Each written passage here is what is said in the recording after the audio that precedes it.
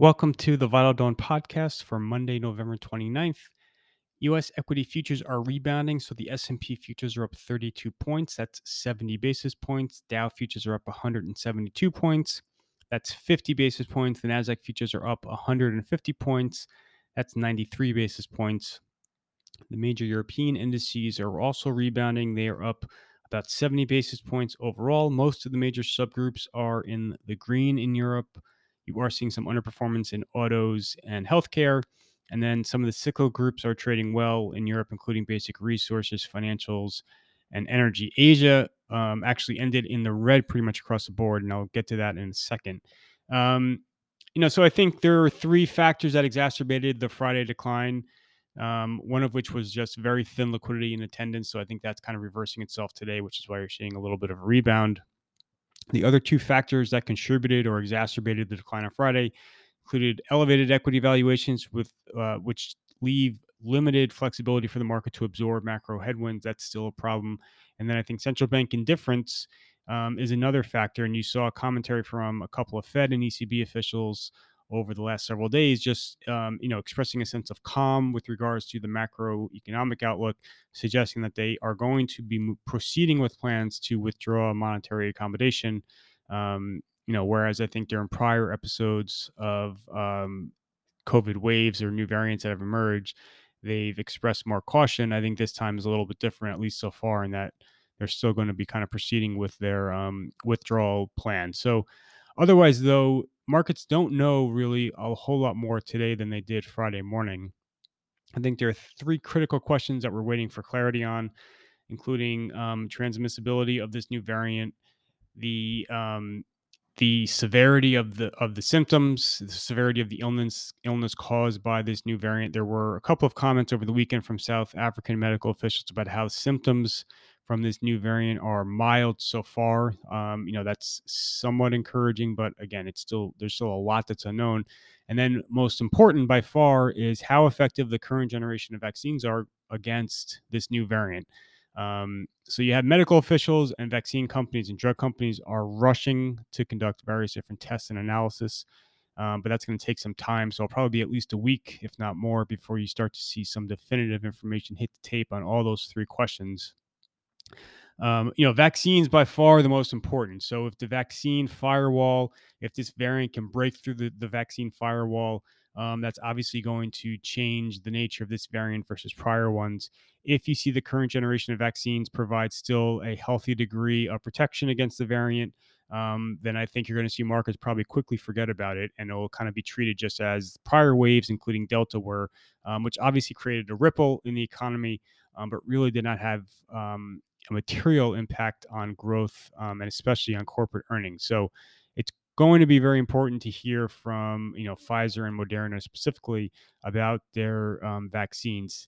The mRNA platform vaccines, so Pfizer and Moderna, are very malleable, and the companies have been out saying that they can readjust or restructure the vaccines relatively quickly in response to new variants, and that is important. But there's still probably going to be at least a 60-day turnaround between when they can rejigger the vaccines and get them out in volume on the markets for people to take. And then again, I think you're going to see there's going to be a lot of pushback for people to kind of rush out and take two new doses of a fresh vaccine. So it's going to be important as to how the current generation of vaccines are able to combat this new variant. I think just looking at this thing bigger picture, I think COVID should probably be thought of as the flu, in that it's going to be something that comes around annually. There'll be mutations that occur annually, and a vaccine will probably be required annually. And I think if you look at kind of flu vaccine efficacy, it's really only about 40 to 60%, depending on the year. And I think that's how markets should be kind of looking at, COVID over time going forward.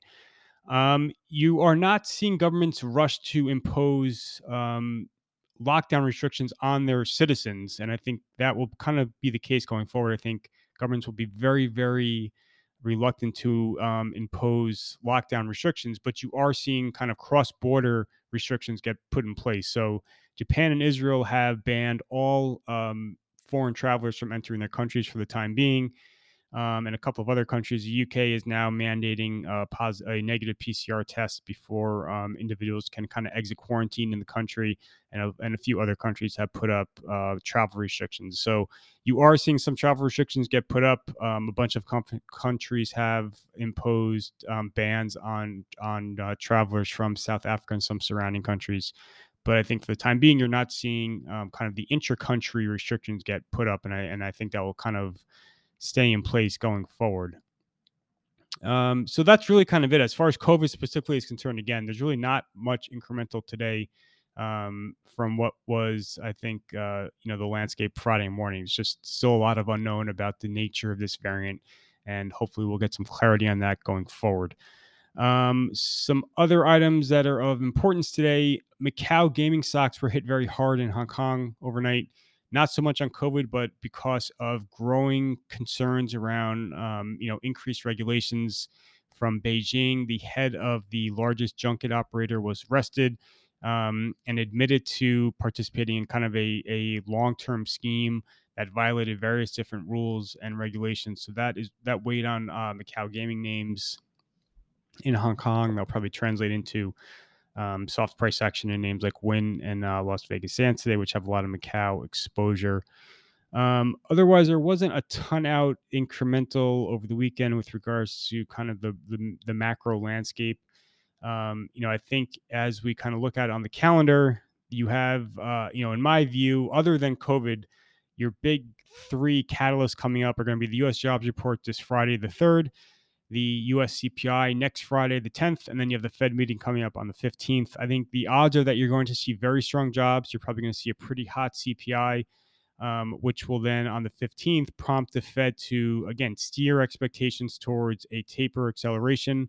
I don't think you'll get a formal taper acceleration on the 15th. I think they'll announce it in January, but they're going to be hinting at it this month. And then you're going to see the dots on the 15th suggest 2 rate hikes for next year, with the first one coming over the summer. I think before Friday, the market was kind of pricing in a May rate hike. I think that's a little too soon, but certainly that's going to be moving up from where it stood just a couple of months ago. You have a lot of Washington business to take care of also. My view is that Republicans have so much political momentum right now that it is not in their political interest to disrupt that, which means it's not in their interest to have a big kind of blowout battle with Democrats over the debt ceiling, over the budget, etc. So I think Republicans are going to kind of step aside, allow Democrats to deal with the debt ceiling on a party line vote basis, and then also not kind of disrupt the budget process as well. So I think your bigger risks in Washington have to do with kind of just intra-Democrat dynamics as far as the party getting on board and reaching a consensus on the debt ceiling, on the budget, on Build Back Better. Remember, you have to have essentially 100% participation in the House, and you have to have 100% participation in the Senate among Democrats for them to proceed with various different bills. So I think that's your bigger risk more than a big kind of Democrat versus Republican battle. And then so those are going to kind of be dominating the calendar over the coming weeks, other than COVID, and hopefully we'll get some more details, like I said, in about a week or two on the nature of this particular variant. So just quickly on the calendar for this week, like I said earlier, the Friday jobs report will be very important. You're going to get a lot of November economic data in addition to the jobs, including the PMIs and ISMs over the coming days. The budget expires on the 3rd. I don't think you're going to see a shutdown of the government. You're probably going to get another short-term continuing resolution passed that will give a couple more weeks for Congress to reach some type of a longer-term solution. You have Yellen and Powell will both be testifying tomorrow, the 30th. The topic of the testimony is going to be about the CARES Act, but obviously there's going to be a lot of questions for both of them about inflation, about fiscal and monetary stimulus, about how they're both thinking about this new COVID variant. So that will be very important tomorrow. And then you have a bunch more earnings. Some of the bigger names: Salesforce.com, HP Enterprise, NTAP, PVH, Snowflake, Splunk, Dollar General, Kroger, and others. And then it's going to be very busy on the sell side conference schedule over the coming week. So this weekend, next week, you have a lot of conferences, a lot of companies will be speaking, providing updates on how business is trending.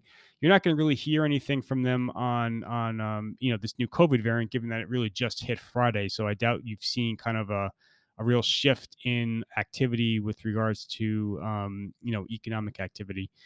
But the nonetheless, the company updates will be important also. So that is everything for today, Monday, November 29th. Thank you for listening.